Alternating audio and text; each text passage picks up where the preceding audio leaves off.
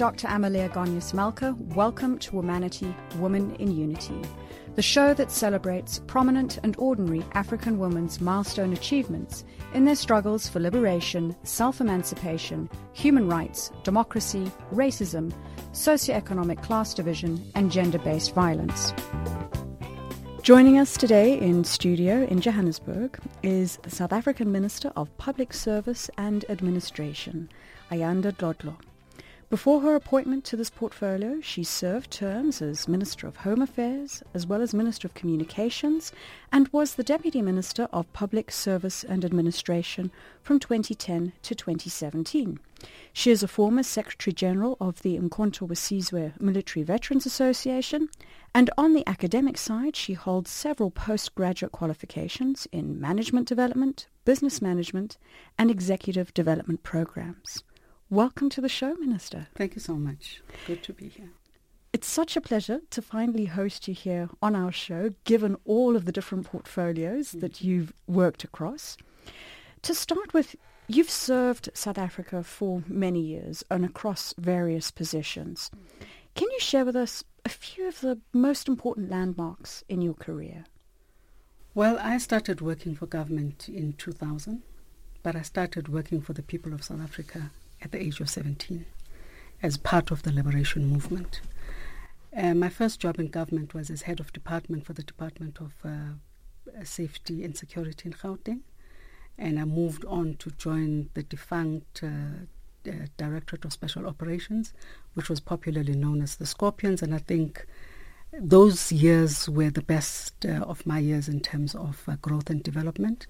But previously I worked, because I studied logistics, I worked as a cartage manager in City Deep, which was part of Transnet, and I've worked at the container terminal in the Port of Cape Town. So my career spans across different sectors of our economy, from port operations to rail operations, law enforcement, communications, home affairs, births, deaths, the registration of all of that. And currently in this portfolio, it's something that I had started in 2010, as you rightly say, as Deputy Minister, gone the full circle. I'm now the Minister for Public Service and Administration. It's such a diverse mix, which I'm sure gives you an incredible perspective of the many, both the challenges as well as the opportunities that face the country. Yeah. It does. So we've spoken about the past. Looking towards the future, are there any particular milestones that you want to achieve? Well, the biggest one for me now is I'm working together with Labour and the department and other departments that are stakeholders in this, in establishing a fully fledged government employee housing scheme. For me, this is very important because it gives access to housing opportunities, for people who otherwise would not qualify for either a subsidy or qualify for a bond. And as you would know, with public servants, you find a lot of them are heavily indebted and do not qualify for housing bonds. So we're in the process of fully setting up a government employee housing scheme, and we're looking at ensuring that because of the numbers that we could leverage on 1.3 million employees of state, that we could look well below prime -2 or prime -3. My target is prime -5, and also in terms of other products that the financial services sector offers, we'd like to look at the most favorable tariffs or rates for our employees. Well, you are the biggest employer of the country. Yes. And I think that's it's an honourable initiative to ensure that people have access to housing that's not just a rental, that it becomes something that's legacy ownership. And enduring. Yes, exactly. Ownership, because that you can't take away from anybody, and that as well could serve as collateral when people want to veer off into different careers or into business or anything to that effect. And it also makes them a little bit more liquid than they would otherwise be if they did not own any property. So ownership of property is very important for every citizen. And that is why our government, when the ANC came into power, it started a process of ensuring that those that are amongst the poorest of the poor get access to houses. And this is an extension of what was started by Joe Slovo many, many years ago, of ensuring that every South African citizen who is of age is able to gain access and own their own property. Property rights are very important. And as we're a gender-based show, obviously looking at the dynamics of population, we're slightly biased towards women, so obviously this the housing initiative would apply to them. But are there any specific projects underway that target women? Well, I think any program that we look into as government has women at the center of it, because we are an organization as government that is sensitive to the plight of women, but also in terms of equality. We've come a long way as a society where black women were not allowed to own property. So this is one of the ways of saying to our black women that you can actually own property. For the longest of time, it's been very difficult, and we're only availing that opportunity and making access a little more lighter and easier for them. We've spoken about home turf, as it were, but we are operating in a global connected society, and part of the Department of Public Service and Administration's mission is to contribute towards improved public administration in Africa and internationally through dialogue and sharing of best practices, as I quote from the website. Can you tell us, how does the continent feature in the department's strategic plans? We are one of the founding members of the Africa Peer Review Mechanism, which is an instrument that ensures accountability in the public sector for the whole of the continent. We're also on the steering committee of the Open Government Partnership, which is the international equivalent of the Africa Peer Review Mechanism. So with regards to accountability and good governance, we are at the center of it, both at a continental level, but also on an international platform. We're also responsible for, amongst others, as part of the Open Government Partnership, to ensure that governments are able to meet their obligations with regards to the Sustainable Development Goals. As you would have known in the past, the Millennium Development Goals were not fully implemented, so it becomes part of our responsibility, as we had pledged with the United Nations, to ensure that that becomes effected in countries across the continent, but across the globe in general, because even the APRM has now taken on that responsibility of monitoring and evaluating the implementation of those Sustainable Development Goals. And when we're talking APRM, that's the Africa Peer Review Mechanism. Yeah. And with SDGs, they're so interconnected and interdependent. One of the other aspects which I must say as a show we're quite we promote or are strong advocates of is about building female leadership capacity. It's important for the future of women. It's important for women countries across continents. Last year in October, Sahle-Work Zewde was appointed as Ethiopia's first female president, and currently Ethiopia is the only country in the continent to have a sitting female president. In the past, we had Liberia, we had Malawi, we had Mauritius. How do you see female leadership in the continent in general? Well, for female leaders that have been in power, they have proved beyond doubt that they can change the world. We, for instance, in South Africa, have a lot of women who sit in executive positions, both as public servants, but also as public office bearers, in cabinet, in parliament, and the judiciary is not looking too bad either. So as a country, when it comes to gender parity, we're doing quite well. There is much more that we can do, and we are striving towards a goal of ensuring that there is gender parity in the workplace across the board.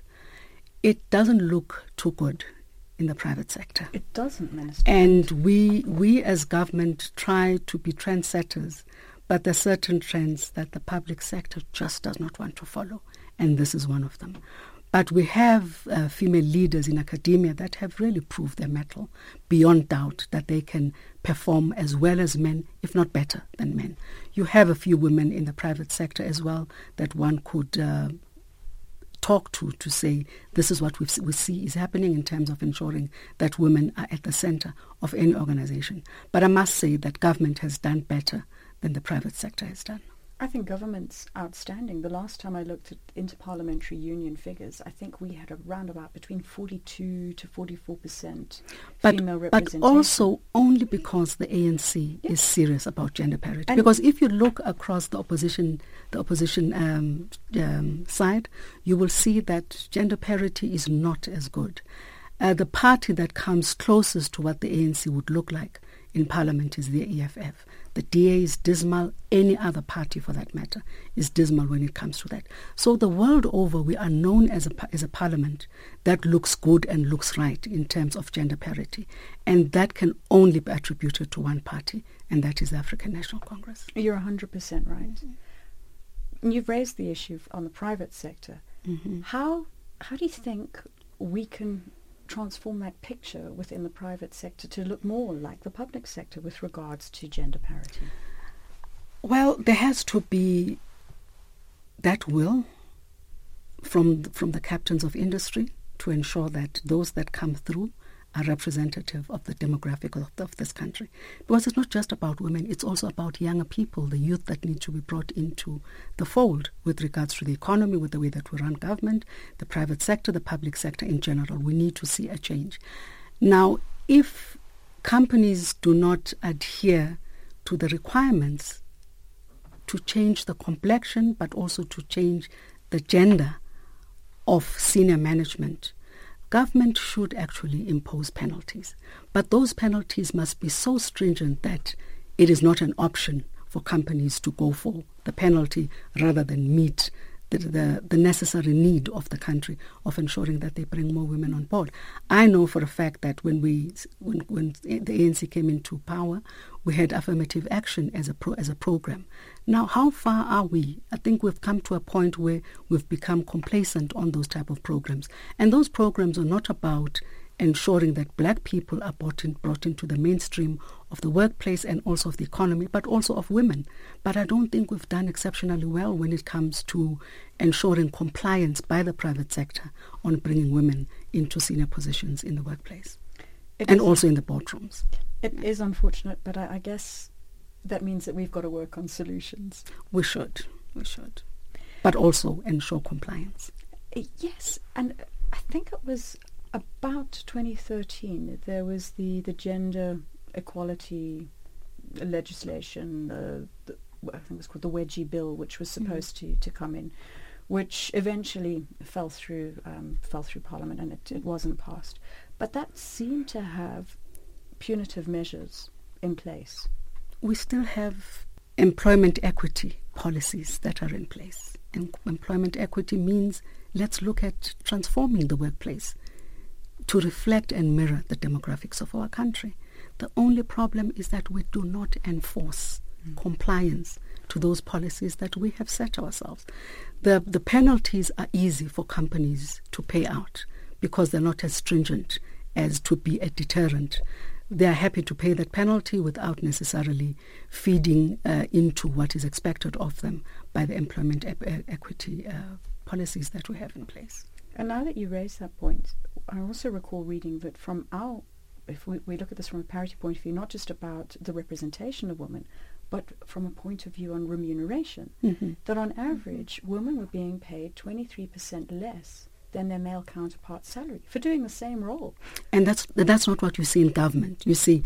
And that's why I said to you that we set the trend, but unfortunately, we do not police implementation of very progressive trends like that of ensuring that people get paid equal money for equal pay for equal work.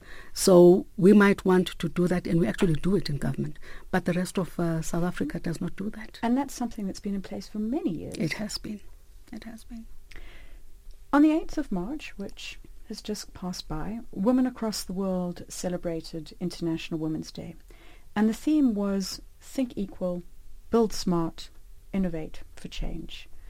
Given all of your experiences to date, in your opinion, what do you think we need to build on the most to benefit women for the future?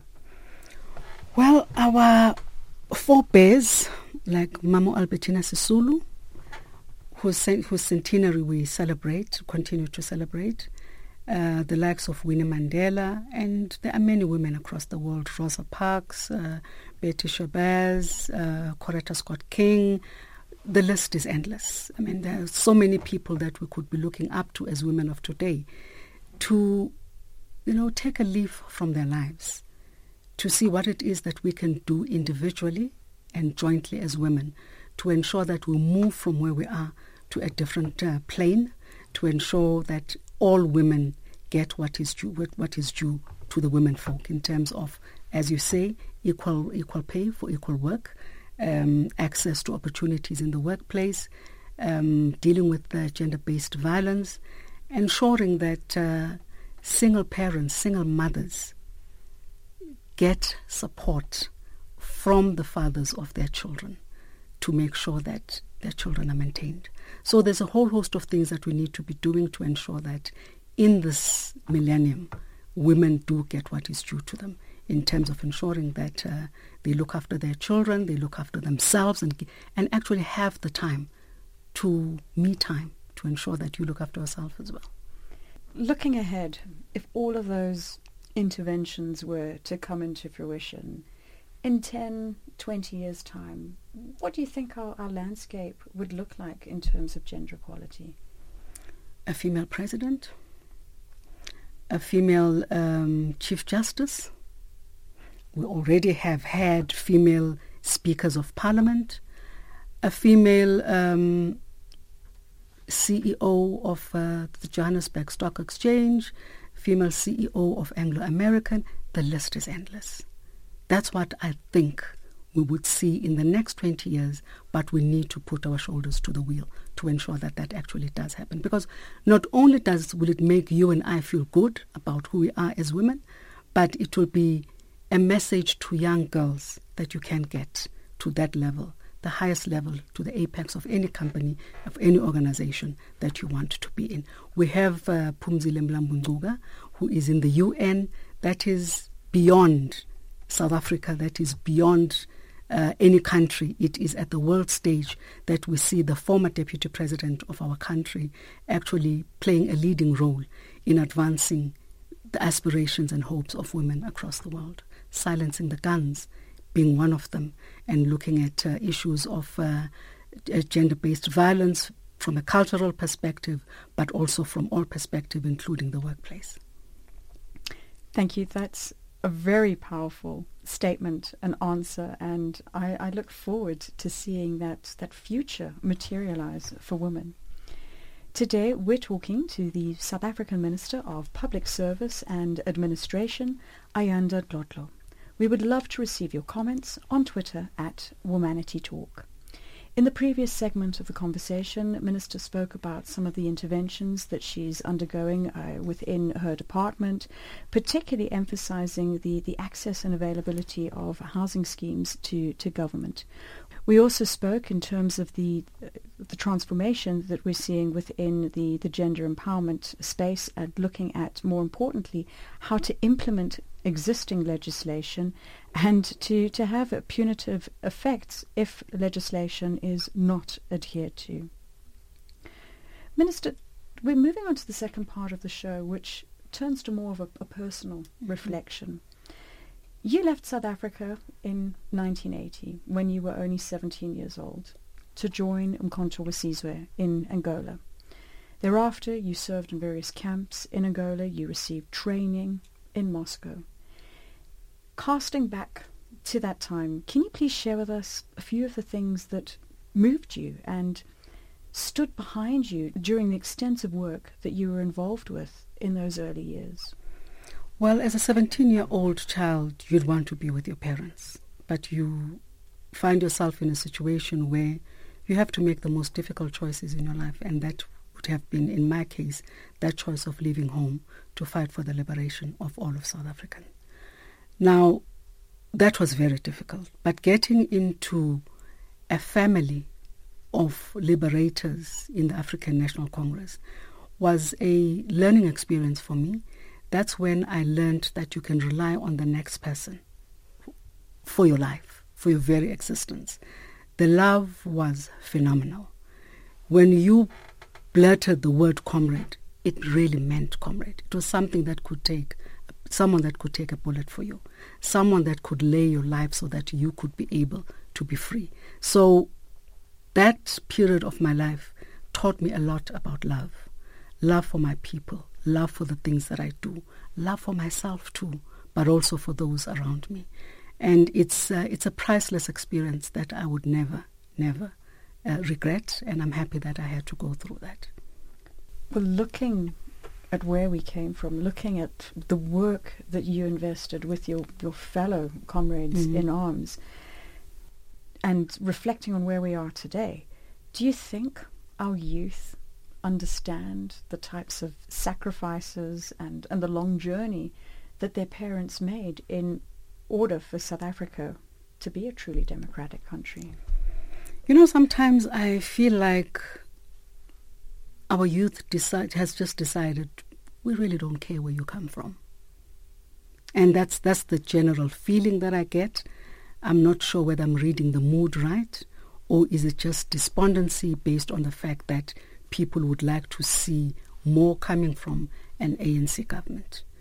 But I think there are sections of our youth that really understand where we come from, that really appreciate where South Africa comes from and appreciate where South Africa is, which then means that as a government and as the ruling party, we shouldn't find ourselves in a situation where we become complacent, but also our youth should never take for granted where others come from, looking at where we are today. I mean, in 25 years, I think we've done tremendously well.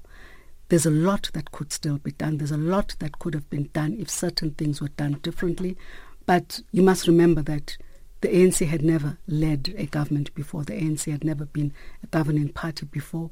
It was almost like we learn as we go. It was a pay and go type of situation. We made mistakes in the process. We lifted ourselves by the bootstraps. In a lot of instances, we acknowledged and we move forward. And I think that's what we need to strive for continuously, that we left graves of comrades in Angola that we cannot even access today. There are families who still have not found closure because their loved ones have never been brought back home to be buried. There are still those even here in shallow graves in South Africa who were buried by the enemy, that families have never been able to get access to the remains so that they could at last found closure. So there are many families who are the walking wounded, who still have the pain of the past, but have opted really to take it in their stride and accept life as it is. It's a painful thing for any family to not know where the bones or the remains of their loved ones are, but that's the history that we come from. And I always hope that people will remember that that is the history that we come from. It's not a history of roses. It's not a history of rose water. It's not a history of oud or any other nice smelling scent. It is a history that smells of blood. It's a history that smells of death. It's a history that smells of sweat. It really doesn't smell nice. Very poignant words. How can we ensure that people don't forget history, that people know their roots? And it's not just a case of, we've got Human Rights Day that we're celebrating. Yeah. What does it mean? It's not a day off. It's not just, this is another day in the calendar. How can we make sure that the memories live on? Not to draw people down, but so people don't forget. Well, we've been told many times as black people that we need to move on and forget about the past. I'm not prepared to do that. I'm not willing to do that. My past is me. And I can't leave a part of me behind as I chug along and move forward. That past always comes with me. That past is what I reflect on to ensure that I am better than what I was 20, 30 years ago. That past is very important to me. And I just hope that young South Africans would reflect on that past, even if they did not live that past is still a part of them. So they would need to understand that. Let's find ways. I mean, history, I don't even know if history is effectively taught in school for our children to understand where we come from. This history is not just about one party. This history is about the people of South Africa. Today, you are a role model Am I? Of course you are. Look at these different roles that you've played. You've been in the public sector. You've been in the private sector. 17 years old, you were out fighting for our country. So you are a role model. Thank you. You've provided evidence to many women and girls, and I'm sure that adorable little girl of yours that we saw earlier today, that with hard work and personal sacrifice, everything can be achieved. But in order to make those achievements, there are challenges that undeniably you've gone through. Could you share with us what some of those gender challenges have been, and importantly, how you've managed to overcome them, so people can learn from your lessons as opposed to walking the hard journey themselves? Many people don't know that I am actually shy. I put up a very brave face and I put up a very overbearing demeanor, when in actual fact I'm a very shy person. And that has been deliberate, because if I remain in my shell and I'm shy, I wouldn't get anywhere. I make sure that my voice is heard, not only through audio, but also through visual. I act the part. I do not only speak the part, but I also act the part. And acting the part sometimes is more powerful than speaking to what you would want to do or what you would want to be. Be that. Let everybody else see that she puts in 12 hours instead of 10 in her work. That she's very serious about performance. She's very serious about her integrity. I falter along the way. I make lots of mistakes along the way. But in those mistakes, I learn. And I hope that people would see me for who I am. That as I make those mistakes, I'm able to correct, to self-correct, and move on to a better place, to ensure that those that look up to me understand that I am as fallible as everybody is. Because I also don't want to give the impression that I'm a superwoman. I'm not. I'm very gullible. I'm also very emotional. I tend to hurt very easily, but I find a way of dealing with that.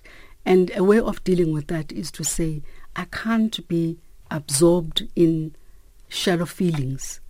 There are bigger things out there to move on to. I will hurt, but I'll move on. I will cry, but I will wipe these tears. I will feel tired, but I will energize at some point. So as you move in life, you need to be cognizant of the fact that you are just like everybody.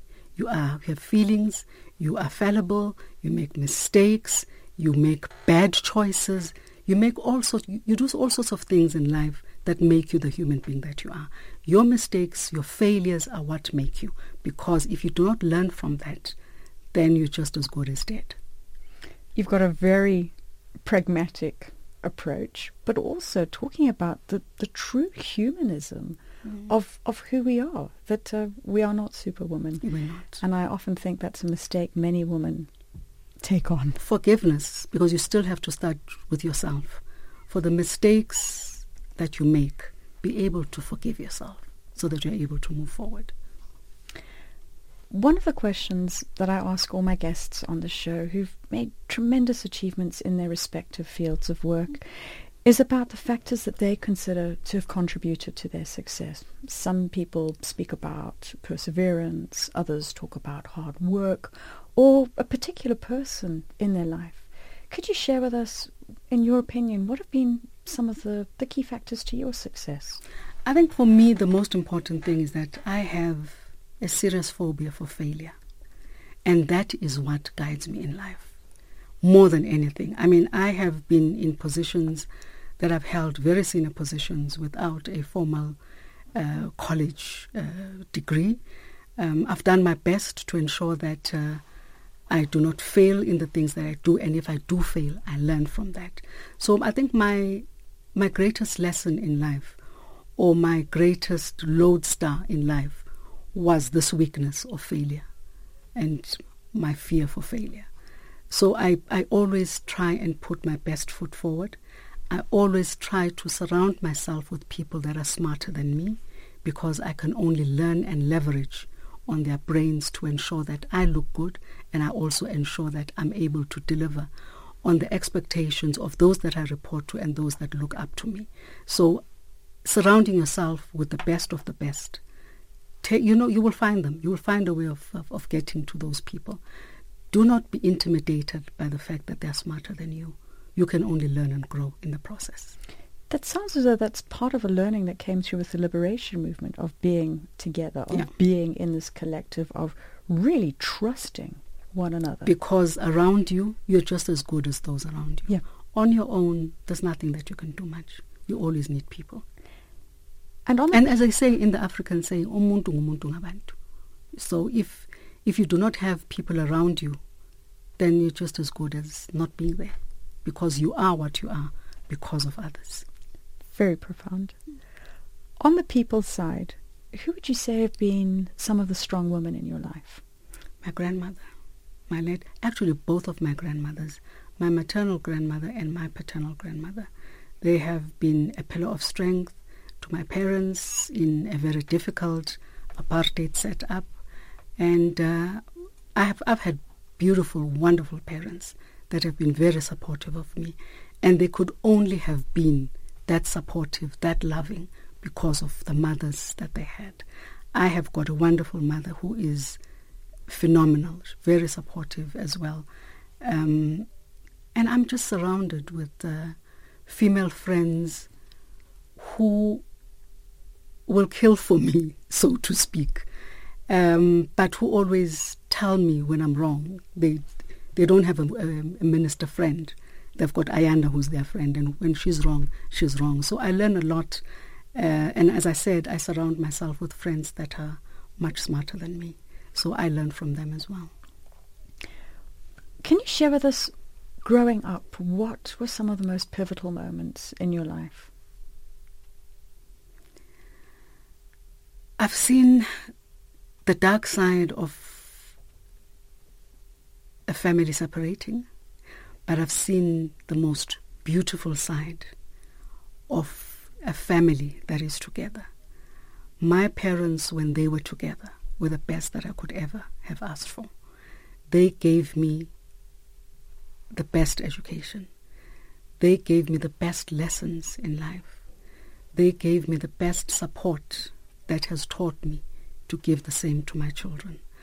They gave me love. They gave me exposure.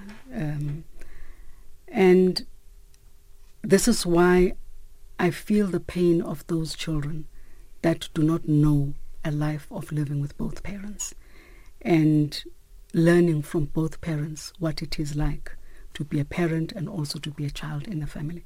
The family is one of the most basic things that any child requires, because you get the best of both worlds. So those single mothers out there who try their very best to give that which could have been given by two parents, I really take my hat off to them. It has to be the most difficult thing, because I've seen it. I've seen both worlds, that of a very loving family and a broken family at the same time. So that becomes very important for any child growing up. Access to family is very important. That nurturing component, and from both a father and a mother figure, because they nurture differently. They do, and as much as a mother tries to compensate for the lack of a father figure, it's never the same. It never will be the same, yeah. Lastly, as we close out our conversation today, could you please share a few words of inspiration or words of wisdom that you'd like to pass on to young ladies on the continent who are listening to us? Oh, that's a difficult one. I've made many mistakes in life. I've listened to all sorts of advices, some of them good, some of them bad. But I think your gut feeling, I've learned, is what you should always go by. In some instances, it lets you down, but in a lot of instances, your gut feeling is the most important feeling, that one needs to go by that. But at the same time, adaptation to the environment and situations, learn to adapt very quickly if you find yourself in an uncomfortable or in an unfamiliar environment. Because as they say about the dodo died because it could not adapt. And adaptation becomes so much more important for any person in an environment you're not familiar with or an environment that is forever changing. And that's our world today. That is. Thank you so much for joining us. We really appreciate your contribution today and for spending time on the show with us. Thank you so much for inviting me. And I come to the studio without Lungi Daweti, who really, really has been a pillar of strength to some of us, even in exile, when he was working with Radio Freedom and the DIP. So we've learned a lot from many, many people, male and female, young and old, those that reported to us, those that led us. Let's think of Lungi in whatever it is that we do in our workplace. Thank you very much for that special memory, words of remembrance for Lungi Daweti. Thank you. We appreciate it. You have been listening to Womanity, Woman in Unity on Channel Africa, The African Perspective. And we have been talking to the South African Minister of Public Service and Administration, Ayanda Dlodlo.